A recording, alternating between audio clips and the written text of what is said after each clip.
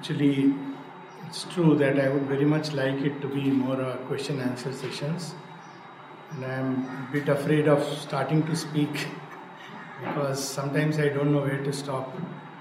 So, question answers open a very wide field, and I'm sure every one of us has tried some method or the other of self mastery. I think it's inbuilt within our human nature, and someone who doesn't feel the urge to master oneself, strictly speaking, it's difficult to say that it's we as human beings. Because human beings are driven by need for mastery of oneself and of the world we inhabit. Unlike an animal nature which is driven by its own instinct, forces, impulses, and so on and so forth. So, need for self mastery, the will for self mastery is there in human beings, and nature leads us towards it. It has its own way of training us. More and more, we discover that why should we have self mastery? One of the very simple things is that we as human beings, though we think it's my nature, my personality, basically we are representatives, and all the forces that move in creation are the same forces which are within us. So a self-mastery actually very naturally is a means which helps us towards world mastery, and not vice versa, as we normally think that if we know all the forces of this world and master all the things, we can master ourselves. It doesn't work like that. It is Swarat followed by Samrat.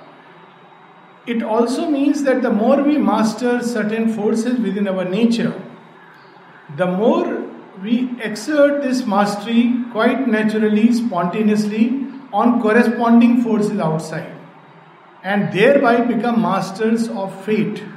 Because actually, if we really take a close look, what really is fate? It's a very ambiguous word, and people blame it on karma, and ultimately it is basically unconsciousness of the forces that move us, and obviously lack of mastery over the forces that move us or move this creation. And since what is within is also outside, the more we master ourselves, the more we begin to master the forces that create what we call as fate. Let's take, for example, simple thing like an illness, physical illness. Now, physical illness, somebody would say it's karma, somebody would say it is germs, somebody would say it's genes. But the fact is that in those who have worked towards awakening a physical consciousness, in really exercising a degree of will over their bodies, somehow they remain relatively healthy. Especially people who live largely in physical consciousness, they remain healthy. As the mind and the vital comes in, that balance is disturbed. But the simple fact that one has mastered one's own body or some of its own movements helps us to master the forces of illness which come from outside.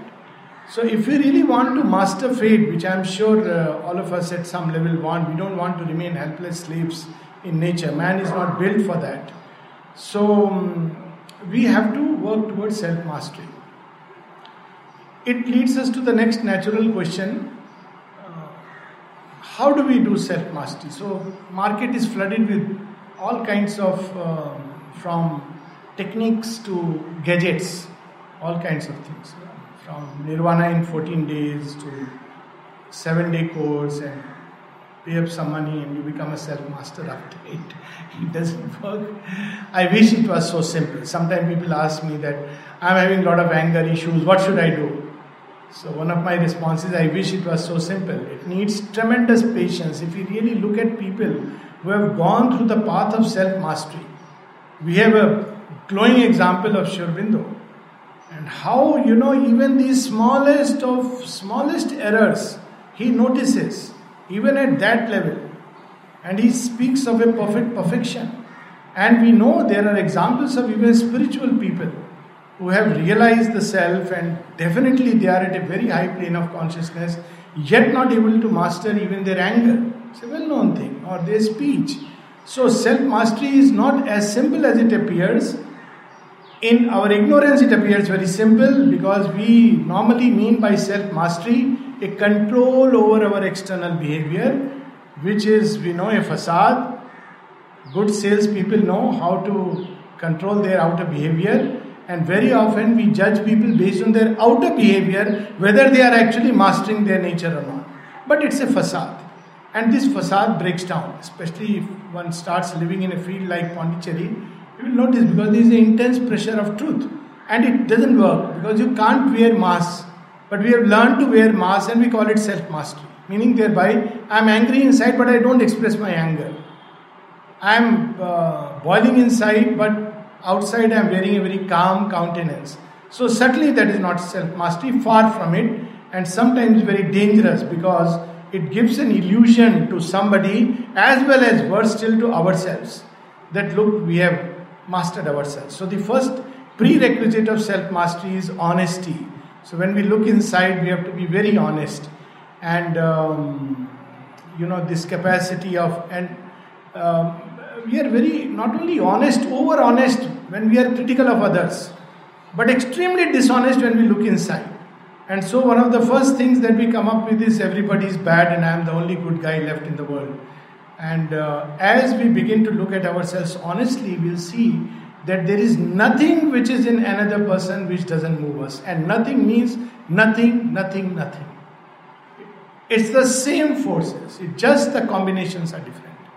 This is the first discovery. And the second discovery, which is even more disconcerting, is that our house is in utter disarray.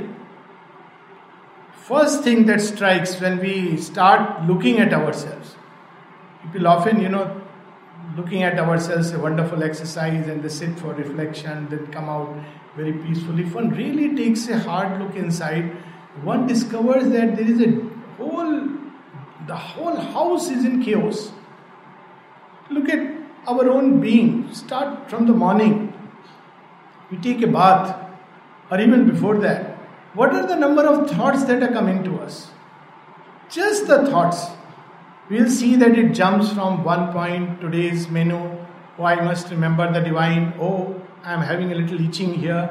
Oh, so and so had told me this yesterday. Just a few minutes, and it's a chaos. Just at the level of thoughts, at the level of feelings. We all know how we should feel. We all teach everybody think positive. But when the person asks, how do I think positive? That's where the rub lies. Everybody knows that we should think positive. So this entire chaotic life that we are leading within begins to reflect in our outer life. Very often people say, oh, why destiny has done this to me? Why is there chaos in my life? Well, it's simply because there is a chaos inside and we need to sort this out. Now, how do we sort out the chaos? First of all, we must know where things are to be kept, each thing. The first basic thing, when we enter a room, there are various ways. Now let's look at arranging the room. We all know that children arrange the room very differently than mothers do. It's very strange. Why? Because children have a very practical understanding of how to arrange their room. They just want that I have put my phone there, it doesn't matter. Don't worry about, it may fall, it's cute. But they like to arrange it like that, very practical way. But when mothers come and arrange the same room, they have other considerations in mind. So the first thing is, what is that light with which I am going to decide what goes where? That's the minimum, just arranging the room. Mastery goes still deeper. So just arranging the room means, let's say a very simple thing, how much time, how much value do I give to certain things in my life? Simple act of prioritizing. How many times, let's say we fix a time that we are going to sit for meditation, and we get a call from a friend. We are just about to enter the ashram and we get a call from a friend. Now what happens? We are on the top, chatting. And after some time we realize, 20 minutes I thought of sitting there, doesn't matter, 15 minutes I have chatted with the friend, 5 minutes is fine, I'll go and come back.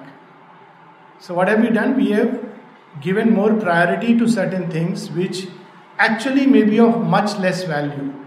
One of the reasons why there is disorder in the world is that we give lot more value to certain things which have actually much less value. Let's take another example, especially in the Indian setting, marriages. So people must attend marriages. Whether they, I have seen people saying, I was coming for darshan day, but I cancelled my program. Why? Because a marriage has come up. Now imagine just for a moment that it was a real darshan. We take it so casually. If we were coming to actually meet Mother and Sri Aurobindo. So would I say that my cousin's marriage is there, therefore Mother, I am not coming today, I'll come next darshan day. We not, because we don't value it, we value something else. So it's so important to prioritize these things in life. Sometimes we spend a whole lifetime earning so much money, and at the end we don't know what to do with it and how to spend it. But we have spent so much time and we have not gathered the wealth of the spirit. So first thing is to prioritize, to know what should be put where, what is priority number one. And that's why the first question that Mother advises us to ask, when she was asked, tell us something about yoga. She says, let's talk first things first, not in this many words. But she says, what do you want the yoga for? See, some of these, even Asuric beings had tremendous self-mastery. Sri Aurobindo says that some of them can be very religious, very self-disciplined. But that doesn't prevent us from being who we are. So, she says, what do you want the yoga for? And then she ends up with this, that is the divine the very reason of our existence? So, am I living my life in more simple terms for the sake of the satisfaction of this ego personality, this constructed personality of nature, which people know in a certain way, I know in a certain way, and I want to make sure that this personality is kept out there, or at least is recognized, or at least gets what it is due to it. This is one kind of life, and then self-mastery becomes very often a facade, only to further our ambition, and that's a very dangerous thing. Or is my life meant for realizing the divine, serve the divine, to reach the divine? This is the fundamental question. Everything else starts from there. In other words, who do I really belong to? That's what I meant when I kept the topic, the master of the house. Who is really the master of the house? I may try everything right, yet the master of the house is my ego. We have so many interesting stories in Indian mythology.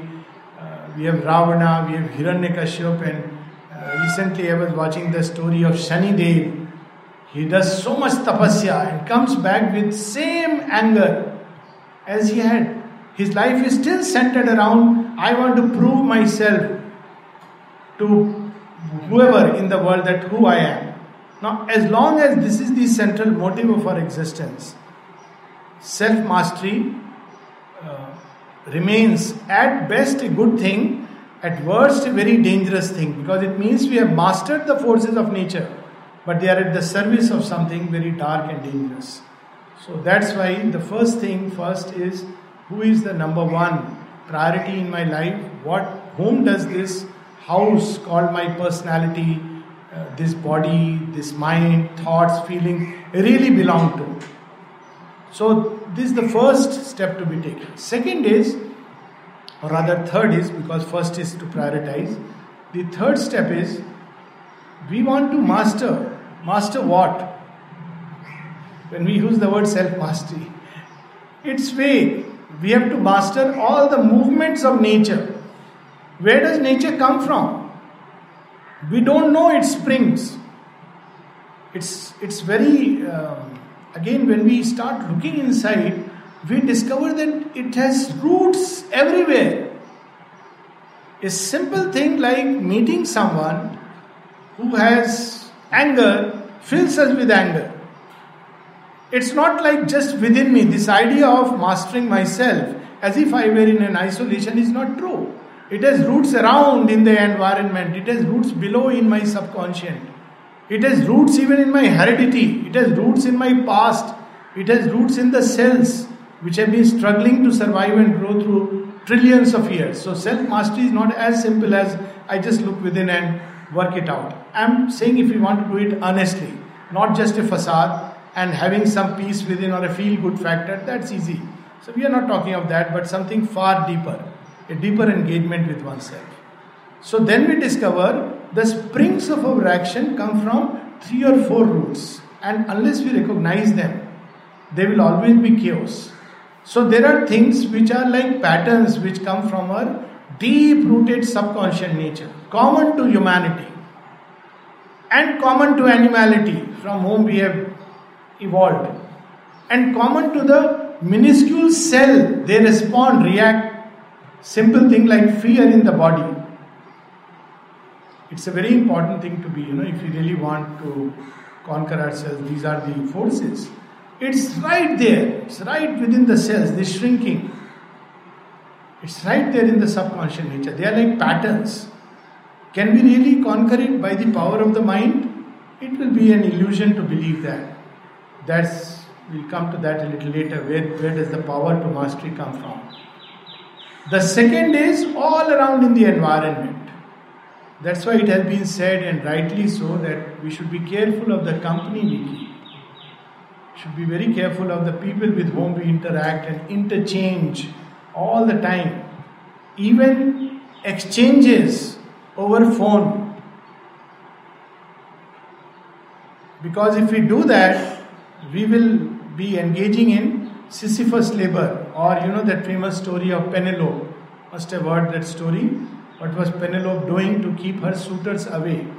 It's from the Greek mythology. So when Odysseus is gone for war, Penelope is a wise and beautiful woman, and all the people in that time Greece want to marry her.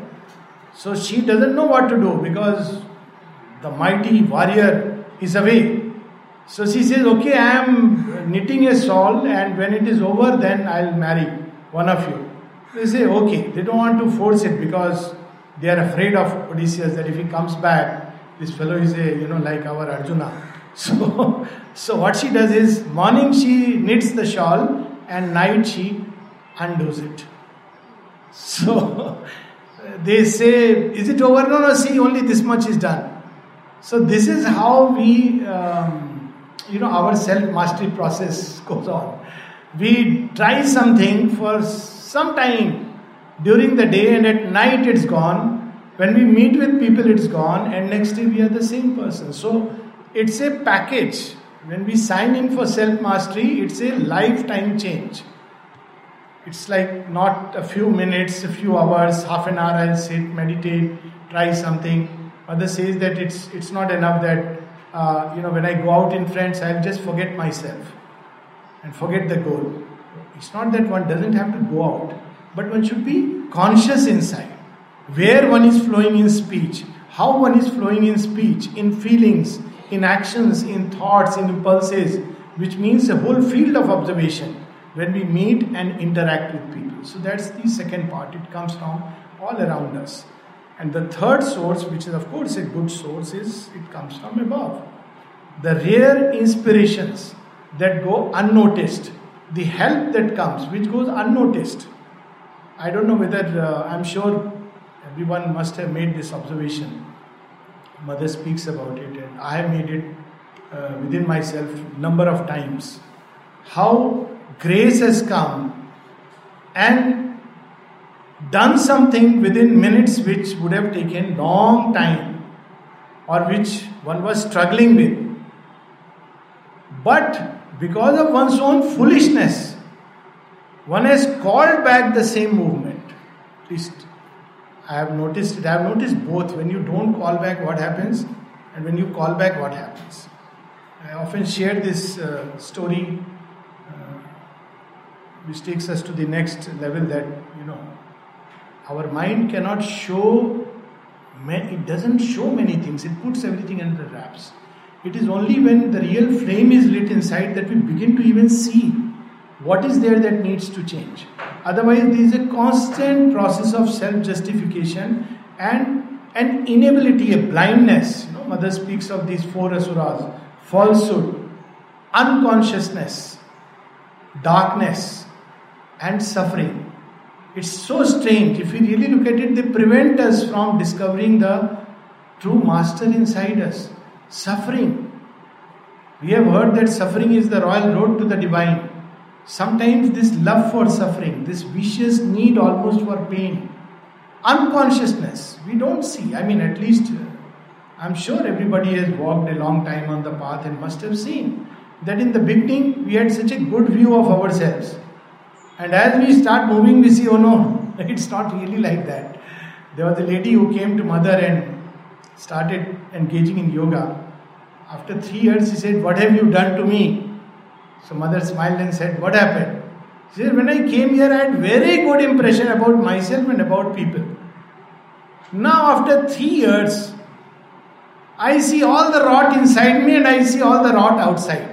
At least it's better that she was seeing also inside her. Otherwise, actually it's a two-stage process. First we see outside, then we begin to see inside. So mother smiled and said, "Go one more step further." What is that step further? She says, "Now start seeing the divine in all beings." Now that step takes time. And that's the most important step, without which the first thing is we begin to become aware of all the imperfection inside, which we are not aware. This is the big challenge with those of us who have a degree. Degree, MBBS, MD, MA, MLit, professor. We have this illusion of knowledge, which is so dangerous. When we turn within, we see that really speaking, we don't know anything about anything. This humility is so important to move further on the path. All these are important as part of the deal. But then, about this story, and that's where, mother says that what you cannot do with your own efforts, you can do it with the help of the grace. That's what I think we should focus upon. And in my life, I had a very strange experience of this kind, several experiences.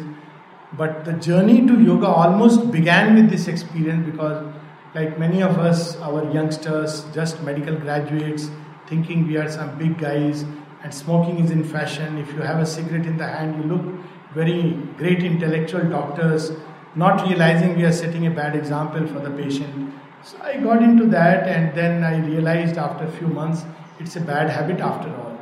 So started every kind of effort that I could to quit smoking. Simple thing like quitting smoking. Forget about self-mastery. And I realized how weak I am. So I tried methods like I will smoke only costly brands. So all my pilot friends who would go out would get for me costly brands. Because they realized that doc is taking costly brands, so they wanted to make me happy. This is how we make people happy. Strange. But anyways, they were doing out of goodwill. They would get, doc, we got this cigarette for you. And I would just say, my God, making it worse for me. Then I said, okay, I'll not keep anything in the house. So in Jorhat, where, you may have creeping snakes on the road, I would still walk at night to get a cigarette all the way 1.5 kilometers and justify it as a post-dinner walk, which after all is good. So whatever little after effects of cigarettes, still, I am taking a walk post-dinner. So it went on to 3, 4, 2, 3, 4, like that. Then I gave up. I said, it's beyond. Okay, it's okay. It doesn't harm me so much. That's how my mind worked. Till for the first time I stood before a picture of mother. How I went there, it's a different story.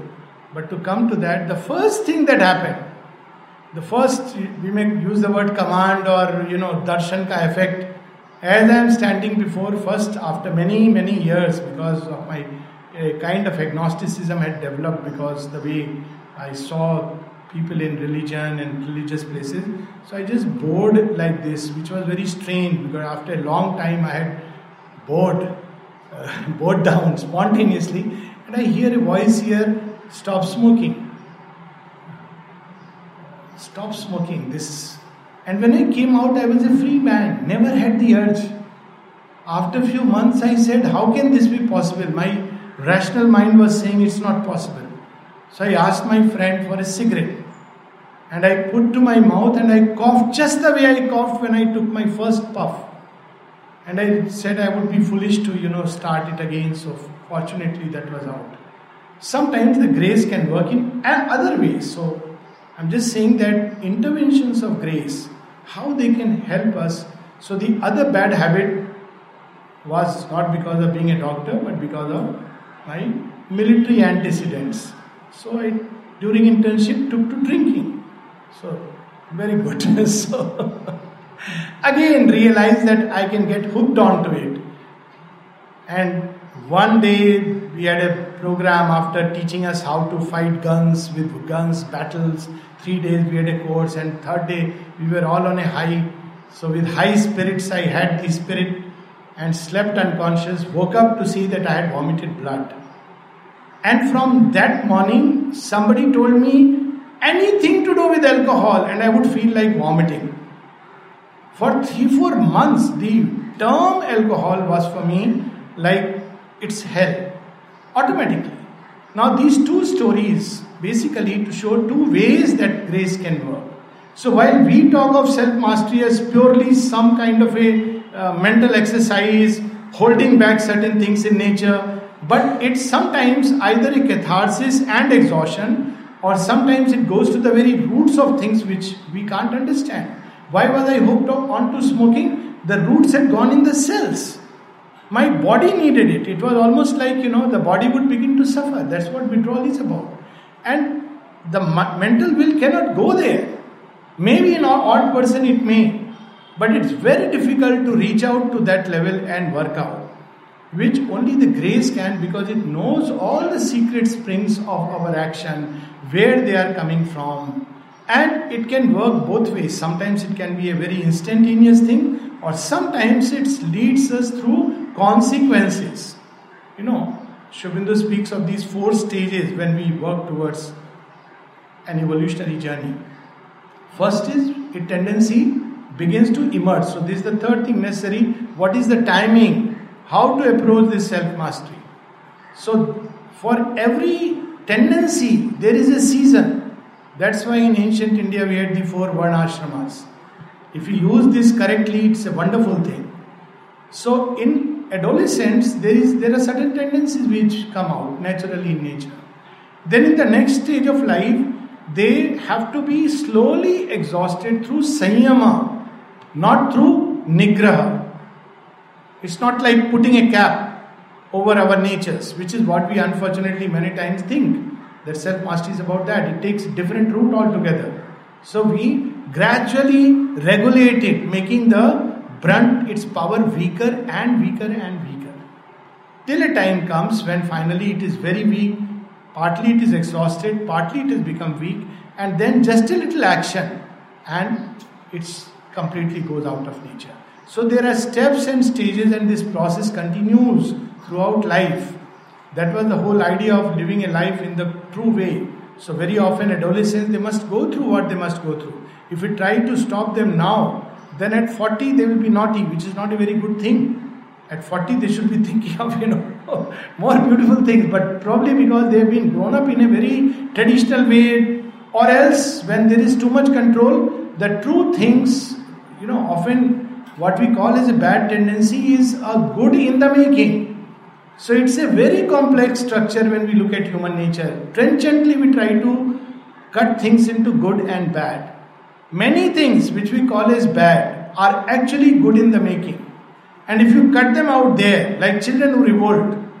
I remember a classic thing which mother's granddaughter told me. She, as a youngster, she was studying in France, and she was much misunderstood by everyone. So she heard that my grandma is there in Pondicherry and she can do wonders. So she came all the way and she came to meet her grandmother, who is the Divine Mother. And this story she herself told me. She said, I told her, I'm a very bad girl. Oh, is it? Says mother smile. I get very angry and everybody tells me they have given up on me. I can't study any further. So I have come to you. Can you do something about me? So mother just told her one thing. No, you are not a bad girl. You are a very fine girl. It's just that you have not been understood. All your revolt is because you have not been understood. And then she stayed on. Her life changed. This simple thing. So self-mastery over what? It's not always about bad and good, and bad goes into the background and good comes up. It's also about a change of what we call as bad into its good equivalent, and change of good into its divine equivalent. That's the whole journey. So very frankly, self-mastery without self-transformation, at least for me, it sounds an absurdity. Because what is that power with the mind? And the tendency is still there. It will remain in the subconscious nature. That's precisely what Mother and Sri Aurobindo say, that unless you root it out from the very cells and from the subconscious, it is going to remain. It will be a facade, like that famous poem of Sri Aurobindo. He said, I am egoless free, then swore because his dinner was not ready. And then he says, it's not me, my belly god who is unsteady. So this kind of a half-hearted work, it's much better that we take it that it's a long journey. And in this journey, most important is that the grace is there with us. And this grace is there to help us and carry us on this journey. So more and more, if from the beginning we lean on the grace, and the first task should be to give this life, to make it very clearly that goal is what. If the goal is to serve the divine, to install the divine presence within, to constantly focus on the divine within, and to hand over the charge of our life and our destiny to the divine. And how to do it? Very simple. Very, very simple. One old sadhika, Gyanben, very, very deep lady, she once told a group of youngsters something very beautiful. She was asked, she was going through cancer, blood cancer. At that time, they came and asked her that, tell us something about sadhana. So she laughed and said, sadhana is very simple. So what is very simple? She said, every day we go morning to the samadhi and tell the mother, this is my work today. Give me the strength, give me the energy, give me all that is necessary for the work. Then sometimes we are in a good mood, sometimes we are in a bad mood. All that we do is to go to the samadhi and just offer it to her. And then strangely and magically it just vanishes, like that urge to smoke. And we walk out a free man. Countless times we walk out a free man. And this is the process that we do throughout our life. Of course, the only thing here is that the samadhi is not just outside, but the samadhi is also within us. And it's most important. And Sri Aurobindo says that this is the most important thing, to discover the master within us. So that is the most important thing, to live for the sake of the divine, to offer our work to the divine, to let our love and thoughts flow toward the divine. And then what happens? How does self-mastery come? Because the divine energy begins to flow into our system. It's an exchange offer. What we give what we are. And we get what the divine can give. Let me close with that beautiful story, that how this exchange offer comes. And because we have time, we should keep half an hour at least for question answers. So the story is of Kevat. Many of us would have heard this story from Ramayana of the boatman and Rama. Fine. So the story is very beautiful and touching, that Rama had been told to go to the forest, banished into the forest. So he is going with Sita and Lakshmana, and they have to take a boat to cross the river Saryu. And the boatman first tells him, I want to wash your feet. So Rama will not allow. He said, no, I am afraid. You touched some stone and it turned into a woman. If my boat turns into a woman, I will have 2 women to take care and with no means of earning. So that way he cleanses and then he is in the boat. Now the interesting part is, when Sita tells Rama that he has taken us across, we must give him something. What to give now? He has no money, because everything is left. So Sita says, I will give my gold ring finger, because that's what I have. So when he tries to give it to the boatman, so the boatman says, I don't want to accept this. He says, why? Do you want more? He says, no, you are just not giving a good offer. So what's the good offer? He says, see, you are doing the same job as me. So I just want an exchange offer. So what's the exchange offer? He says, I have carried you across Saryu, you carry me across the Bhavsagar of life. That's all. So you want an exchange offer. I have done my bit, you do your bit. And it's so true. The mother would tell Dhyoman Bhai that, you do my work, I'll do your work. This is the original exchange that always stands valid. And very often we hesitate in this giving because we don't know, human mind calculates. All this is very nice to talk to. But does it really work? And those who are in the know-how of the mystic life, they feel that there is nothing which we can ever give which can be enough for what we get back in return. That other story with which we can close now. Otherwise stories will come. And the story is about Amir Khusro. So he wants to meet his master Nizamuddin Aulia. You must have heard about this. So meanwhile, somebody goes to Nizamuddin, says, my daughter is getting married, I need some money. So he says, I don't have anything, money with me, I am a fakir, but you can take my shoes. He takes the shoes, but he is with a heavy heart. He says, what will I do with the shoes? I can't sell it as an antique, but anyways, he says, master has given, I will carry it. So as he is carrying the shoes from the other side, Amir Khusro is coming to meet the master. And Amir Khusro is a minister, so he has all the horses and elephants and whatnot in his retinue. And he sees this man coming with the shoes. So he says, whose shoes are these? He says, Nizamuddin. He says, will you give it to me? So the fellow says, yes, but for a price. So then Amir Khusro says, how much? He says, you decide.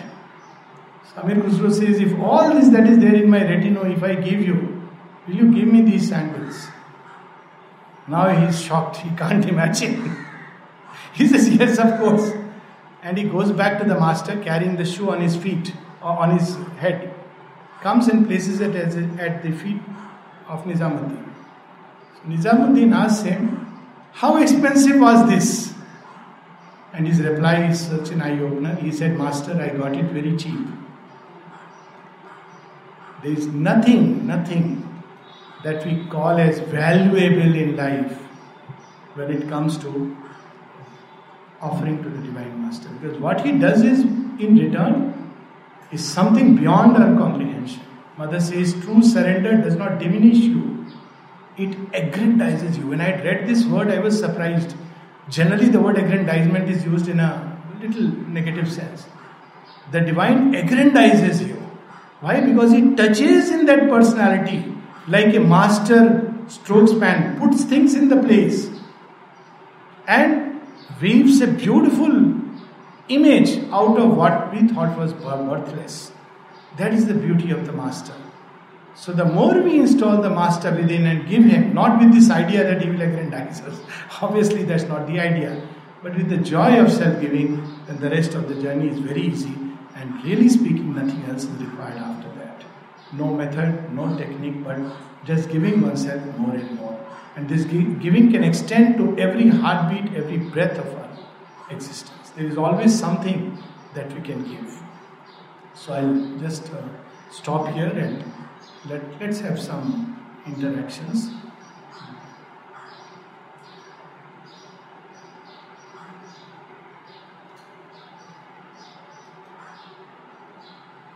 Please feel free to ask or even give your comment. Yes, comment, reflections, add something. Yeah, you have a question.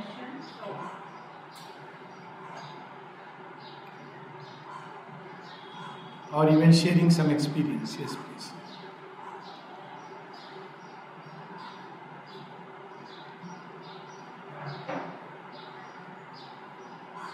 Thank you, Doctor. It was a very good eye-opener for us and for me especially. And my only question is, when we have the master inside us, we have the master inside us, why do we still aim at self-mastery? Why should we aim at self-mastery? Yes, beautiful. So, why should we aim at self-mastery when we have the master within us? There are two ways of looking at it. One is, to make his task a little easier. because effort and grace do not exclude each other, but one prepares for the other. Let me put it like this. Supposing I have this tumbler full and I ask for some sharbat in this tumbler. So what will be the first thing to do? I must take it, empty this container, and then only sharbat can be put. Of course, we can't stretch it to that extent that someone can give me in another. So this tumbler, if the master has to pour his energies, when we have done nothing, no effort at all, then it may lead to a tremendous chaos inside. He'll still pour and he'll still do. But then we have to be prepared for a long drawn process. Because there will be a terrible battle when, a part in us is alleging itself to the master and another part or a large chunk. It's like two hands, one given to the master and the other given to the demon within us or to the ego self within us. So the master will not be able to exercise all his potential, all his power, because if he does so, it would mean we'll be split into two parts. There are people who lose their mind in the process. So he will never exercise the full power, because he knows if he does that, even he'll seem to as if being pulled toward the other side, because that's the only way left for him to enter right into the heart of the enemy grounds and sort out there. But it will be a very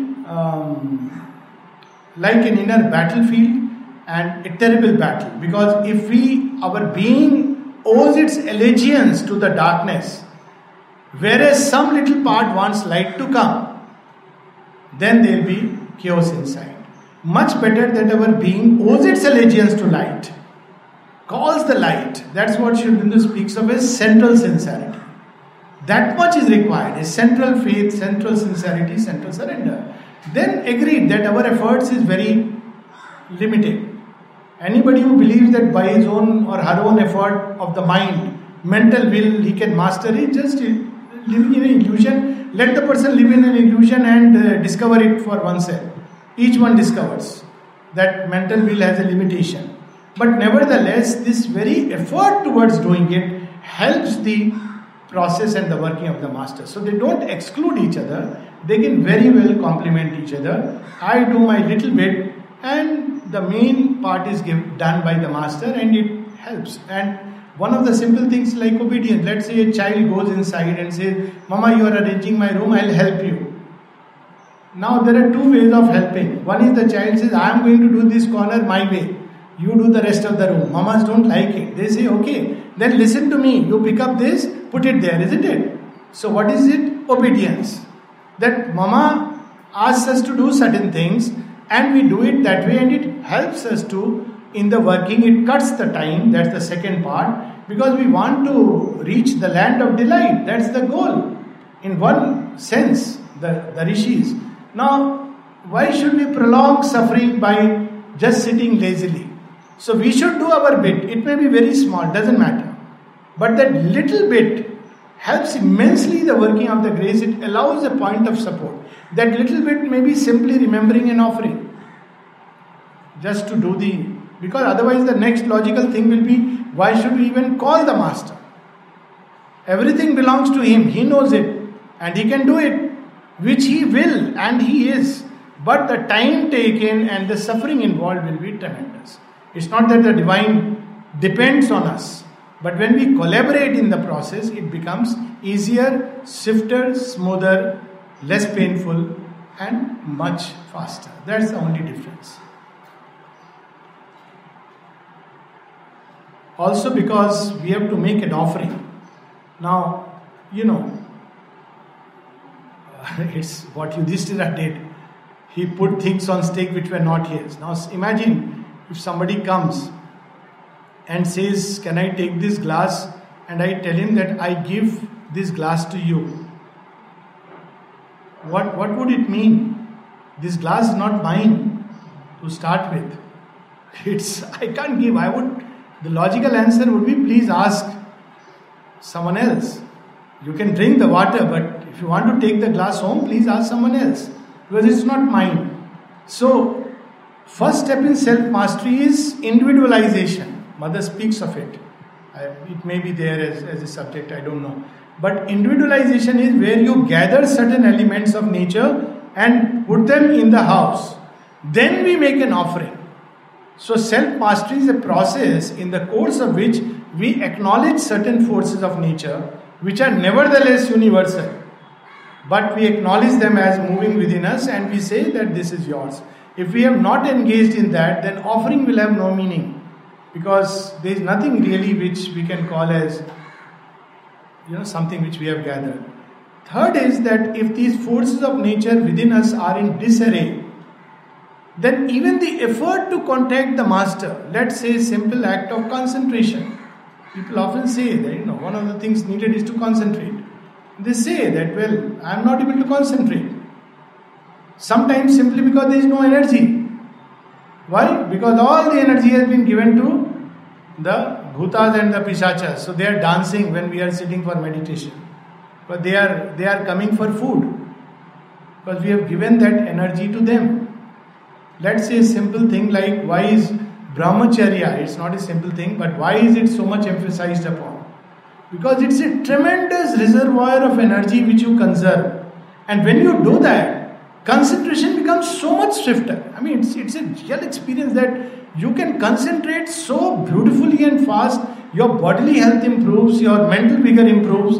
So when you are presenting yourself to the master, of course, even otherwise the master will help. If somebody is not able to, one says, please help me in this part, the master will help. And especially in this part, which is a long struggle in most human beings.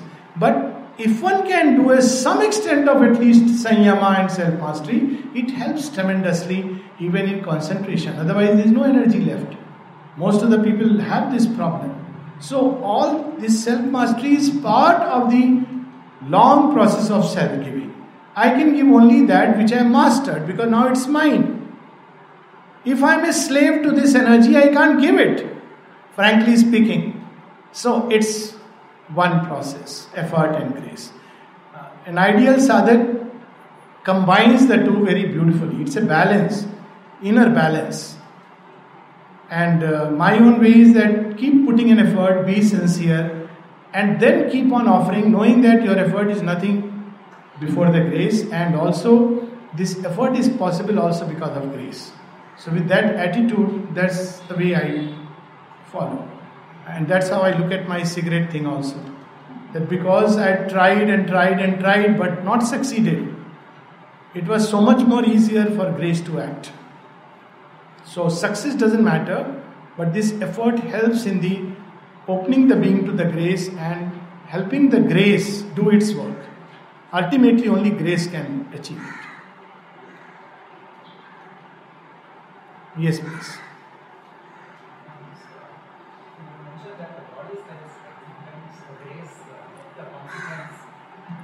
Grace allows the consequence to get worked out. The body cells are willing to change. So there is a difference here. The mental does not like that. That is the True. So this happens mostly when we just sit lazily. It's not that that's the modus operandi of the divine. This is sometimes means real sometimes. And it's not that the grace brings it. It allows. Because we constantly it is rescuing, we want to put our hand back in the fire, back in the fire, back in the fire, 1,000 times, 10,000 times. Then and we are just lazy, doing nothing about it. That's when it says, okay, one day you know what it means to get burnt. So this sometimes is a real, very rare phenomena, but it is a process also used by the grace, but in a controlled way. That's where the example of alcohol, that one vomited blood, but then in the bargain. So I often look at it like this, and I have seen it actually. Whenever I have a fever, whenever I have seen fever is always a purifying process. Certain tendencies are washed away from the cellular consciousness, from the bodily being, which were holding their roots there. So I'm talking of this, not that there will be a cancer and things like that, not that, but things which will help it to go away from the bodily, from the body cells. And the divine, when we offer to him, allow him to work, he knows how much we can take, so we shouldn't worry about it. He's very considerate and compassionate. He's a master.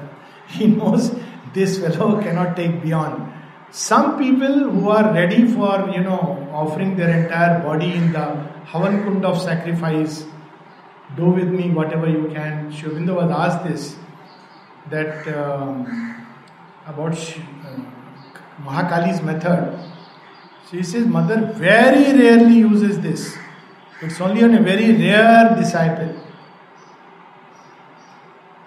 One of them I can remember and think of is Amrita. Must have heard his story. He was so surrendered like a child. One of those, he was born just near Pondicherry.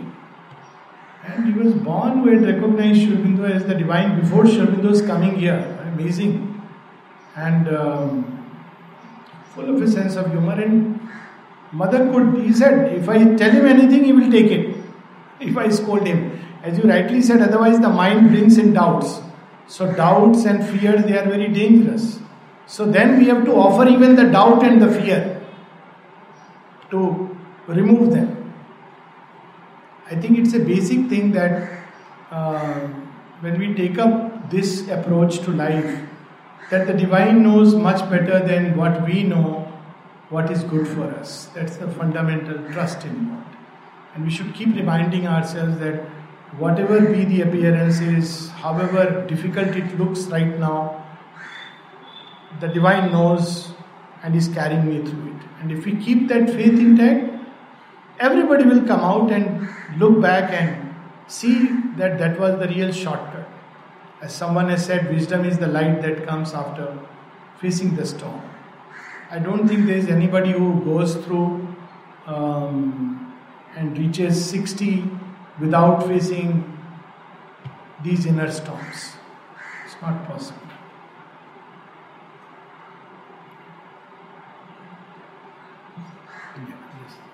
I was just wondering if you can expand more on seeing divine in all. How can we go about this in our daily life? Yes, thank you. It's a very practical question. How to see divine in all? It's a constant remembrance and meditation which should go on day and night. As and when we remember, as and when appearances strike us, as and when we feel the heat and the storm from the world around us and from people around us. But as practical steps, we can start in, with the immediate field of our working. Practical. Of course, if one can do it straight away with that wide opening, that while walking, talking, that the tree, the seeds, initially it starts with an imagination that there is a divine presence. Now, it's very easy to do it with nature. I'm sure everybody knows it. Relatively easier to do it with animals. Very difficult to do it with human beings. Because in human beings, something a dim disturbing lives. The mind that veils the ego self. So with human beings, a simple way is to try it in the immediate field. Those who are working with us, those whom we are associated with in everyday life. Yagnvalk says that one does not love the wife for the sake of the wife, but for the sake of the self. One does not love the child for the sake of the child, but for the sake of the self. One does not love the country for the sake of the country, but for the sake of the self. So, with friends, with those who are close to us, we start changing our orientation that they are not meant for my ego satisfaction, but they are divine beings who are there around us. And I need to take care of them just as I would, someone who is like an embodiment or holding the divine inside. So I need to take care of them not because what they will give back to me, but because it's my chance of, worshipping the divine. It can then extend on to next level. I am just sharing the steps that I have taken. Maybe, there are other ways. So another step is that, especially for us, we are in one sense Shaktas, worshippers of the Divine Mother. See every woman as an aspect of the Divine Mother. So, women are very caring. Somebody will cook something, give you, somebody will ask you for something, and all these are aspects of the Divine Mother. And when a woman is angry, she is Durga and Kali pointing out something which is, and if we practice it, actually, I'm not joking, I'm pretty serious about this issue, that if we start with, it is incomplete, but the Tantra stops there, that see all women as Devis. Sri Aurobindo says, why only women? Extend it also to men. So, but I am saying the relative difficulty. It's easier to see the divine in women among the two species than to see in man. Then after that, come on to, human beings, others at large, and a time comes when even I look at my enemy and see Krishna's face. So there are steps and stages of this journey. It starts with probably, meditating upon the divine in all things, all beings. Probably it's much easier with the plant, the trees, inanimate nature. And then it goes on to, people in your immediate life, your colleagues, your what we call as workers. We should treat them as if they are divine. So, our whole dealing will change. And then, of course, those who immediately depend upon us, the women, and then the men, and then the transgenders and everybody, the whole creation. But that's how it.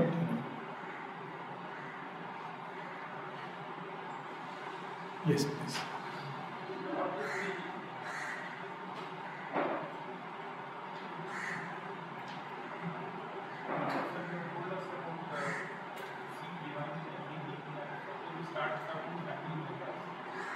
Again and again they do something which is causing annoyance to us. Yes. So this is a common issue that family members and sometimes even in workplace people do things to annoy us. So that is a very simple way to deal with it, is to look clearly that whether there is some truth in their statement or not. Sometimes there may be truth. It's a good way of self-study. And those whom divine has marked out for evolution, the divine makes sure that around us there are people who will do things to annoy us because we won't criticize ourselves. So there are people who will tell us, you are an idiot. So, look inside and see, did I do this very idiotically? It's a challenge to the ego. So they are actually helping us to break down the walls of the ego, to make them more malleable if we look at it in the right way. And then if they have said something which is true, then change inside. And if they have said something which you, after a hard look, you realize, no, it's a misunderstanding, then just pray to the divine to take care of this misunderstanding, to bring peace to their heart. And the magical remedy in all this is love. See, in human relationship, when people love, then they don't get the return. So what is the normal response? Normal response is, see how much I love and the other person didn't love. That's the normal response. But if you want to do abnormal or supernormal things, then the normal response won't work.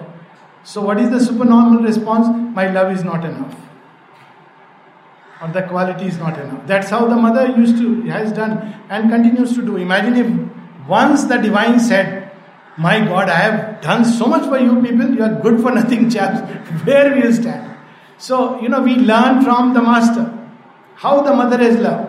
There is a lady who threw the roses mother gave to her, she threw back and said, you don't love me, I don't love you, I don't care, I am going. And she's going in that half of anger. And she's beginning to pack her things, and mother sends Vasudha Ben with a card. So in the card, of course, mother has written that, I want you to stay and how much, whatever she has written. But she sent a message also with, not sent a message, but Vasudha Ben shares with her, you know what mother said as soon as you left? What? I don't want to hear. Anyways, you tell me. That mother said, she doesn't know how much she loves me. Now look at the sentence. It's not that she doesn't know how much I love her. That would be different. She doesn't know how much she loves me. After all these things. So basically we have to see behind appearances. A lot of quarrels happen because there is love inside. And I do believe, not believe, but have seen that bitterness, fights, they are all on the surface.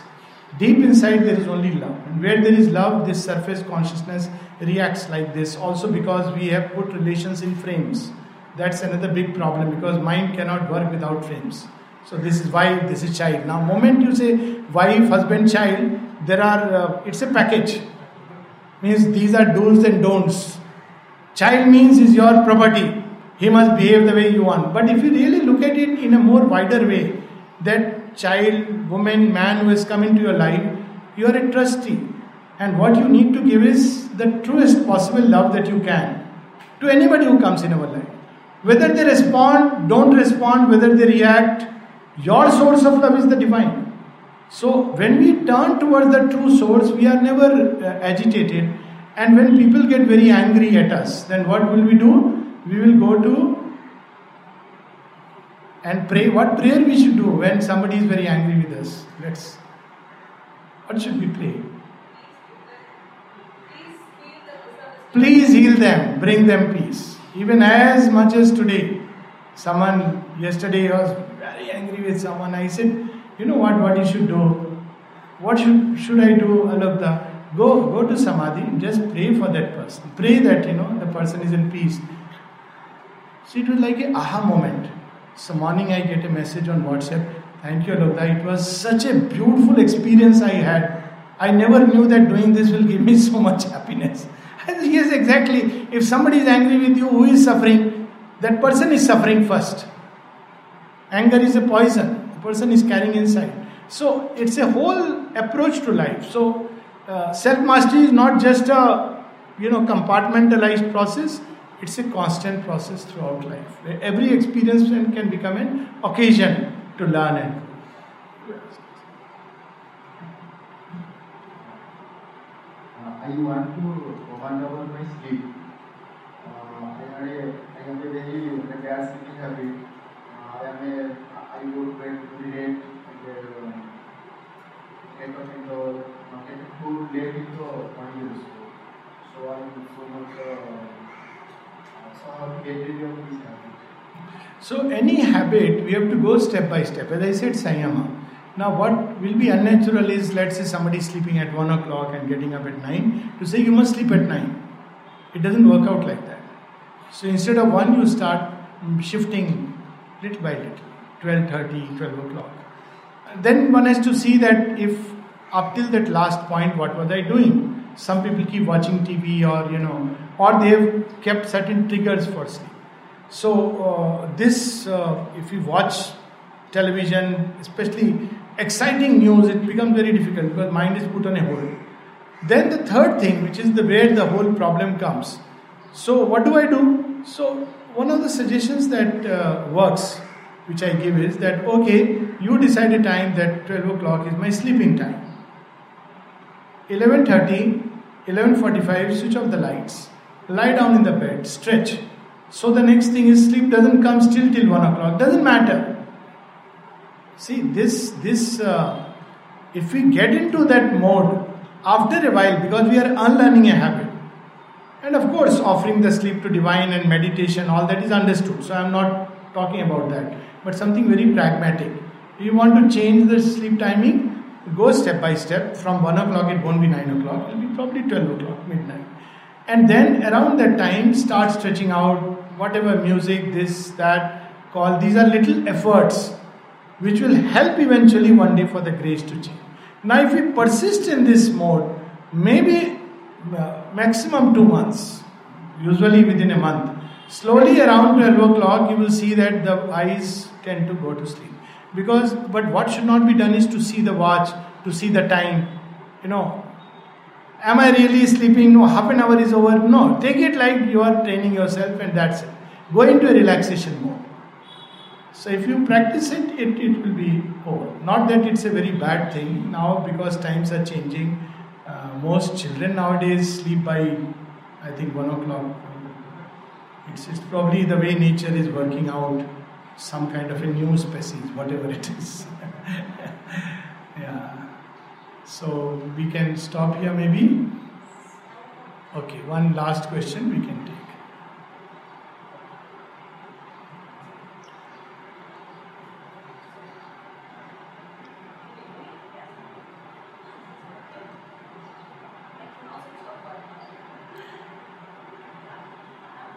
Maybe if you come here, I mean. Hello. No. So my question is, what do you say is the instrument of the master Like, is it more a feeling, or would you say, is it more a deeper knowledge that you know that you are on the right path? Good question. Instrument, channel, many things, and we should be very careful that there is. I'm first giving a little proviso to it. What does it mean to be an instrument of the master? Now, we should be careful that our egoism doesn't enter into now a new mode. I am an instrument of the master. I am a channel of the master. Ego can find 1,000 masks. Even there is an ego of the instrumentality. So this is one part of it. But it means to present ourselves to the master to decide what he wants to do with it. Now, in the depths, it's an aspiration. Now, this aspiration may take the form of a feeling or a prayer, depending upon the person. But it's an aspiration that I want my life to be yours. What you do with it is up to you. So, instrument is not just that I must do big things. Then the ego will come in. But instrument can be anything. Let's say, if somebody is cooking food. Now, it may not look big in the eyes of world. But a food cooked as an instrument of the divine, imagine, it's a prasad without realizing. And all who are eating it are benefited from it, even though people may not know what you have done very quietly. Instrument may also mean you are neither doing anything, nor cooking, nor speaking, nothing. But you are just sitting in the presence of people. But because you are an instrument, the master uses you as a pedestal to allow his presence to flow into. Basically, the master now takes possession of this body and mind. That's all that is required. So it comes by constant offering through an aspiration. It's the fire of aspiration that carries the Havi in the Vedas to the source. Without aspiration, if it's just a wish, it doesn't work. So this aspiration to offer the body and mind so that the master can use it as he wants. He may not want to use it at all. Fair enough. He may just want that you sit quietly at one place, and still he may be using it. Just the presence is enough. That's what the mother says, that people who are open to the divine, even the fact that they are living and breathing in the world puts certain forces in contact. Now this aspiration, as I said, may translate as a thought, a prayer, a feeling, but it will not stay there. If we continue in the process, there will be a time when we will see very, very concrete effects of what it means. To give a few examples, you are very unwell. Whatever, there may be a big pain somewhere, and or you may be running a high fever and you have to do some work, which is the master's work. And when you observe that during this period, or even before that, everything vanishes and you are enthused, filled with that joy. Enthusiasmos is the word. Filled with that joy, filled with that peace which comes because the master's energies have flown through you. Then repeated such experiences and you know that during that time it's the master who is working through you. And then this state extends all through the day. And you remain in a state of constant joy and peace. Because you know your life belongs to the master who is carrying you. Then it becomes wonderful because you are in constant company of the Lord. Just imagine for a moment what would be the inner state of someone who knows that the Divine Mother is all the time with the person. Will there be any fear? Will there be any jealousies, ambitions? I want to get this, I want to get that. That is self-sufficient. So it may start with a feeling, a thought, but it goes far deeper. It will end up with transformation of the whole nature till there is no difference between you and the master in an essential sense, not in the ultimate sense. Master is master, you become a part and parcel of the master. But no fundamental difference. So it can go to that extent that what you say, the master, it's like Tathastu, the master will fulfill. I know of people, it can work like that. That a human instrument says, so be it, and the Divine Master fulfills it. Simply because there is no more any difference. So it's a tremendous thing. And of course, at every level one has to avoid the ego. It's very, very dangerous. And it can wear the mask of a spiritual ego. It becomes very much more dangerous than a normal human ego. So that one has to be on the guard. It's not like outside one says, I am an instrument of the Lord, but inside he is saying that, see, after all, they regard me as someone great. Then it's stupid. Then the master will put a nice dhobi pachad. You know what is dhobi pachad? Take the cloth and put it on the ground to make us understand that, look, you are not yet cleansed enough. So that one has to safeguard. Ego and the master don't go together. People may say anything, they may praise us, criticize us, pass it on. It doesn't belong to you. Okay, thank you so much.